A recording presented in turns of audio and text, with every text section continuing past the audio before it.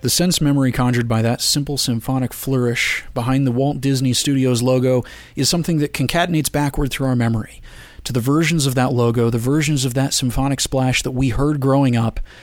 And for me, it takes me back to a particular iteration of it in the late 80s when I saw my first movie in the theater theatrically, The Little Mermaid.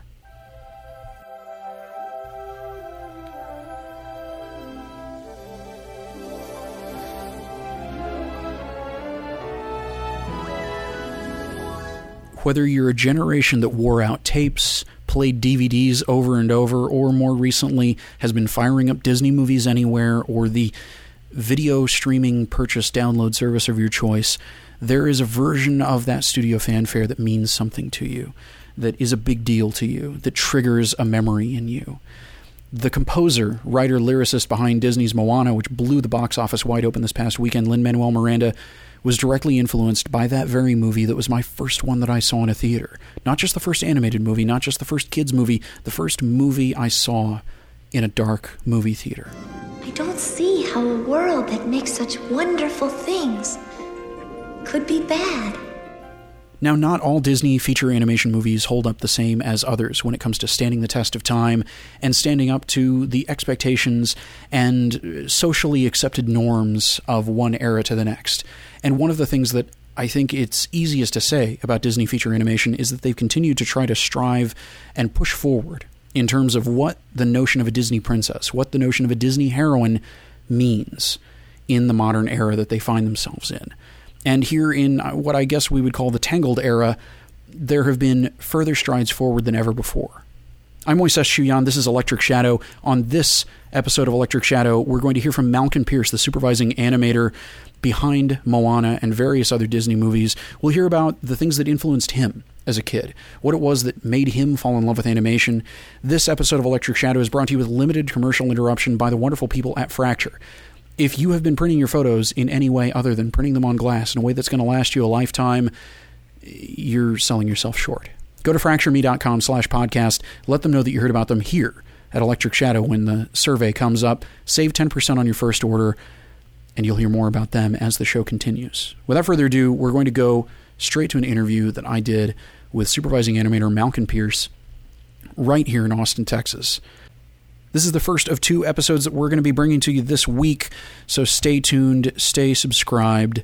Without further ado, here is me chatting with Malcolm Pierce from Disney Feature Animation. So a lot of kids grow up saying that they love not just animation but Disney movies specifically. Mm-hmm. What were you specifically into as a kid? What captured your imagination? I liked drawing cars and planes.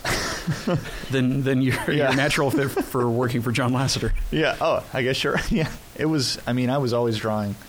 My dad was a gearhead, so he was always working on cars, and so he taught me all about cars, and then that just made its way into anything I was working on. So I was always liking to draw cars, and we'd go to air shows, then I'd start drawing planes, and then I'd mix that with animating on Post-it tablets.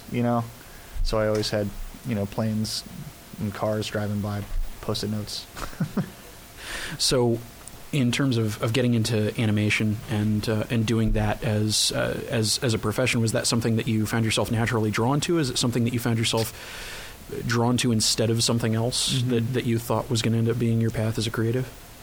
Absolutely. I felt drawn to it on an early age, and then I sort of went away from it a little bit, but not. I think I started learning music and studying music, but I really felt like there was something missing, later on when I was working on music, and realized that I needed to kind of recenter myself, I guess, and I started taking art classes again and found that I was right all along, and then I wanted to do a visual arts, and that's kind of what led me back into learning animation and getting more interested in the visual arts. Do I have this right that you grew up in Mobile? Yes. Mobile or Spanish Fort? Mobile, Alabama. I lived in both, actually. Both. Mm-hmm. So living there, growing up there, did you feel like you had access to the kinds of creative careers that you wanted to move into eventually, or is that something that became possible later on? I think at the time there wasn't a whole lot of animation stuff going on, at least in my awareness at the time. I'm not sure. I mean, if you wanted to play football, you were fine. Oh, absolutely. You were set. Yeah. And University of South Alabama also has a great, I feel like they have a great like nursing program and stuff like that, but in the medical field.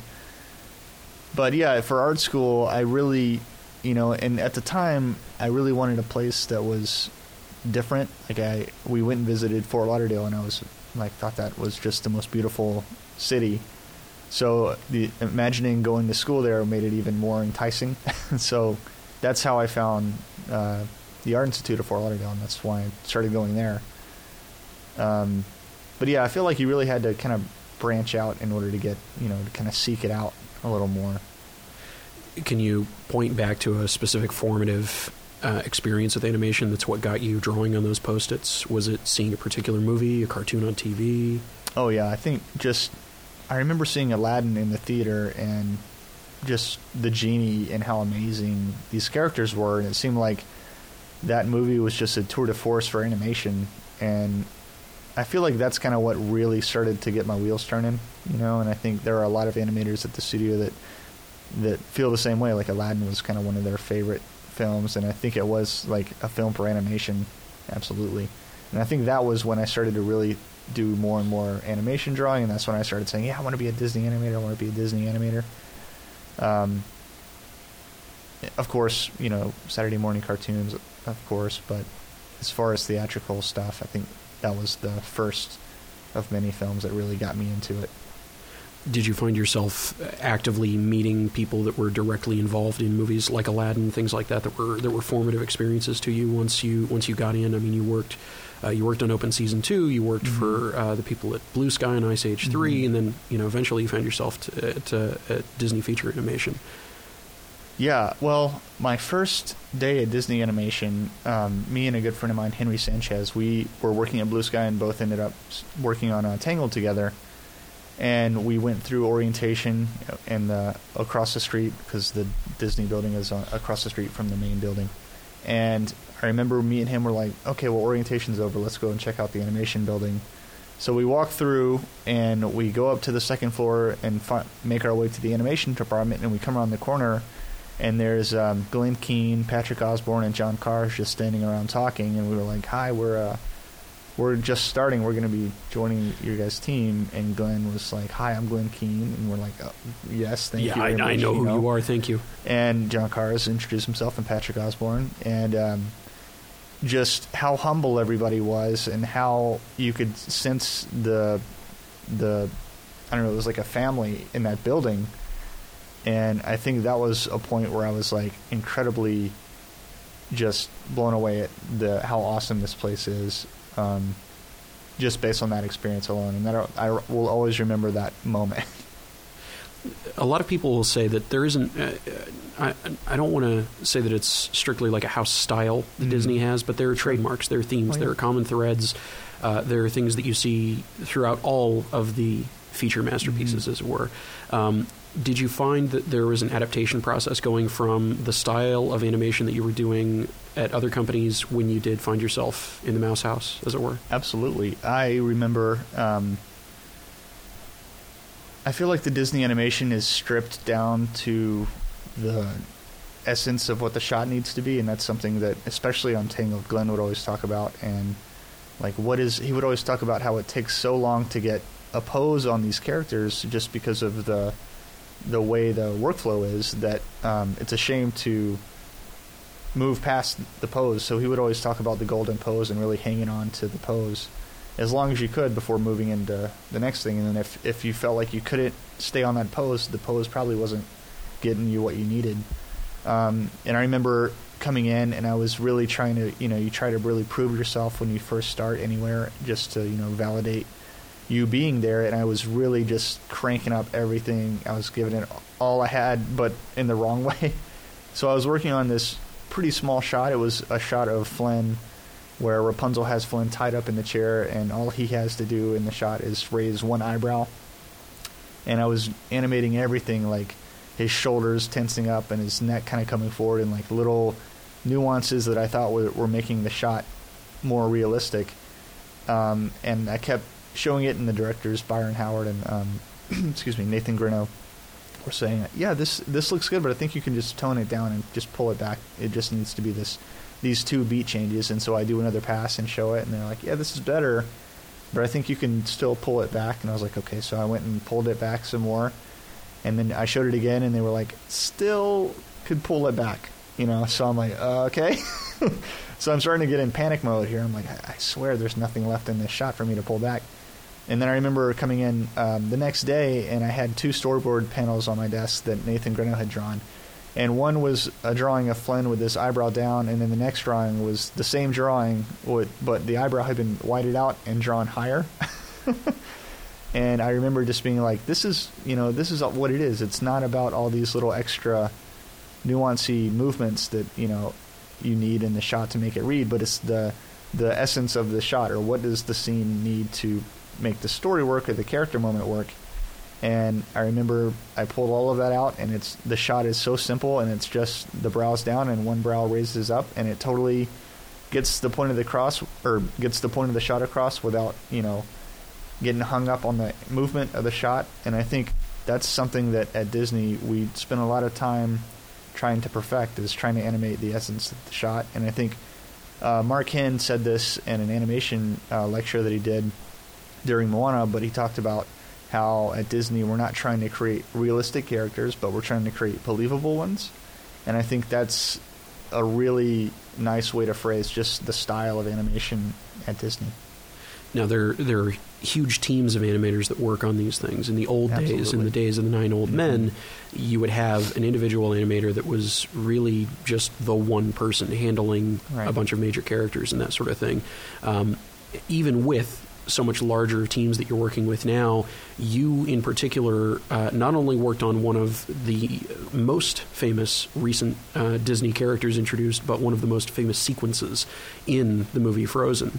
There's a little musical number where suddenly somebody with ice powers can turn ice into clothes and all kinds of things that aren't necessarily realistic, but they're believable. I mean, that's why these kids have sung it into their parents' heads over and over and over and over again.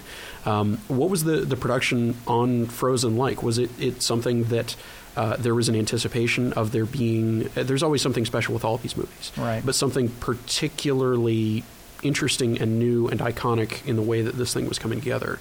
I mean, you were on this character that is now, if there's a piece of Elsa merchandise, it's going to outsell other character merchandise, 20 to 1. Was that sort of expectation and responsibility put on your shoulders, or was it pretty much another day at the office? The success of Frozen was amazing, and I remember it was totally something that we were not expecting at all. It was like, how did this happen? I think it was just people wanted that from Disney, and that was just good timing, I think. And from our perspective during production, it was really just sort of, I feel like how we approach all of our films. We're just trying to really make this as good as we can, and we're all sort of holding hands and making these decisions, hoping that they're the right decisions to be made. And the Let It Go sequence, that was something that in every screening we knew was like, man, this is going to be really cool. And I think, as we were making that sequence in particular, we would finish the animation and just watch it and be like, this animation is so much fun. And the next thing that would come after us would be the effects. And we started seeing, rough passes of the ice castle being built. And we were like, holy crap, like this is awesome. Like, I don't think I've ever seen anything like this. And I think that just rung true whenever the audience saw it and really just made it their own. And one of my favorite memories ever since being an animator was after Frozen, we went and we saw this show called World of Color, and it's a show they built at Disneyland where they project the film clips to music on water, and it's amazing. And they worked Let It Go into the World of Color. And we were watching Let It Go, and it started up, and there was a little girl on her father's shoulders, maybe 20 feet in front of us. And Let It Go started, and the little girl is just acting out all of the shots of animation. She's singing along, and then when Elsa walks out onto the balcony, the little girl throws her arms out, and it's like she is Elsa in that moment. And I just remember being like, man, this is what it's about, we're not making these movies for Disney or for merchandising, but we're making these movies for these kids and these families that can take and, they become theirs at that point. And it was such a proud moment for the studio for me, and definitely one of the highlights of my career. One of the things that you mentioned in the presentation that you gave a little bit earlier is you've got this fixation on hand animation, and it's something that knowing the sequences that you more than oversaw, that you actually had your hands on specifically, as it were. Pun intended. Pun intended. Right, not intended, but I found my way there. How have you found that this has led to doing some of the really hard, painstaking work that you do and making it feel really rewarding? Whether it's Elsa flicking her hands one direction or another and creating a castle, or characters with completely different armatures for their hands in Wreck-It Ralph, depending on the scale of the character. How does that end up being something that you can specifically note as being interesting, that you like doing? So, that's a great question. For me, every project I sort of have something that I try and focus on, because it's such a big craft that it's easy to find yourself kind of lost in this. You can feel yourself becoming a little stagnant because there's so many avenues you could go down to perfect the craft. So on every project, I try and focus my effort on something that inspires me, and during Big Hero 6 it was very much a lot of amazing hand drawing. Like I can't draw hands very well, and I was always amazed at artists that could, like Frank Thomas and Ollie Johnson's hand animation was always mind-blowing. So that was kind of I got an opportunity to animate a shot all about a hand in Big Hero 6 where Hero pulls the shelf down on top of himself, and just trying to funnel all of that inspiration from all of these images and sculptures that I had seen with amazing hand stuff was so fun. And I feel like every moment through that process I learned more and more about what makes a nice hand pose and how you get hands to be expressive. So when rolling onto Moana, I really wanted to try and find what that next thing was. And I remember just listening to Glenn Keane talk about sculptural animation and how he was always trying to capture this sculptural feel to his work, and I really kind of tried to take that to heart, and I started looking at all different kinds of sculpture, and I got really interested in Renaissance sculpture, and then Richard McDonald's sculpture in particular was something on Moana that really captivated me, because there's this emotion behind the artwork that holds up in no matter where you are in the room. There's this integrity to it, and I think sometimes with animation we're thinking too much about the design from a certain angle. So when working on Moana, there was a lot of effort spent on like every angle of the character and every expression, not just the front and the side and three-quarter, to try and give the character this like sculptural integrity. And what we got in exchange for all of that work was, when an animator got cast a shot with Moana, they could do anything they wanted in the scene, and they didn't have to worry about the character not feeling art directed. She was an incredibly expressive sculpture that held up from any angle. So that was probably my biggest, I was so happy to see that we had free reign to do whatever performance we needed to do to get the point of the shot across in animation. We have to wrap this up or they're going to grab me with a hook. So one last one for you. Sure. You had a background in music. That was a big thing for Absolutely. you, and this movie especially, as has been the case with a few different Disney projects you've worked on, is steeped in music. Sure. The music by Lin-Manuel Miranda. Did you find that you guys working with him on this project influenced the way that you were sculpting the movement, making the overall feel and flow of the motion that people were seeing take shape? Or is that something that just kind of enhanced and accentuated what you guys were already going for? I think it sort of just infuses itself into your shot when you're working on it, because like hearing the songs, even if they're early temp scores, there's something that they add to the just emotion of a sequence that I think from an animator's standpoint, as you're watching the sequence, and especially when you're planning your shot and kind of trying to get into the skin of the character in your shot, it just sort of becomes sort of part of how you're thinking, and it really, I think, heightens the awareness of kind of the rhythms and the phrasing of the acting in the shot. So I feel like it just only helps you become more attached to the shot you're animating or the story. But definitely, all of the music in this movie has been amazing. And like, I remember leaving a screening and some of the music in there, I was just like singing for days, and we would get it stuck in our head, and we would just be randomly just start yelling part of a song. Was a lot of the animation staff already fans of Lin-Manuel's work, or did this kind of become a thing that everybody was digging into in the Heights and Hamilton after the fact? I think it's kind of a mixture. Like, in the beginning, you know, I feel like I hadn't necessarily known too much about who he was, and then I started learning about Hamilton, and I was like, oh wow, this guy's amazing. And then the more and more he contributed to the film, the more and more I was like, oh my goodness. And then seeing, you know, the world start to really take notice, and everything he's accomplished, you know, it's been amazing. But yeah, I think just his contribution to the film has been really great. He's been such, I don't know, I think you could easily maybe detach yourself from a project and, you know, do hear the songs, do animators, and take your pencils, do whatever you want. Yeah, but it really felt like he was invested in telling this story with the filmmakers, which is, I think, the absolute goal and what you would want when you bring someone on to do the music. And for this episode of Electric Shadow, we're going to leave you with Opataya Foai and Lin-Manuel Miranda singing We Know the Way.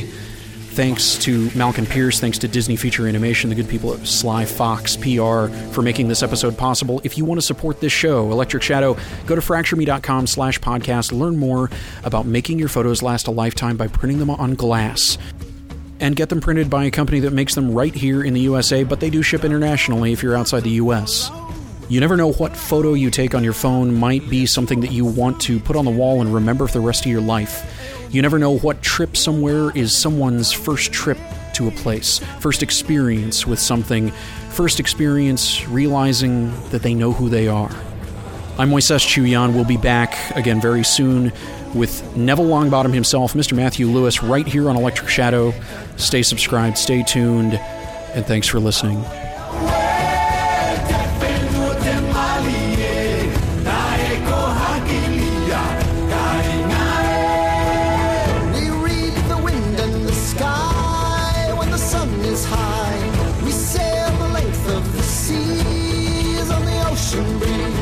At night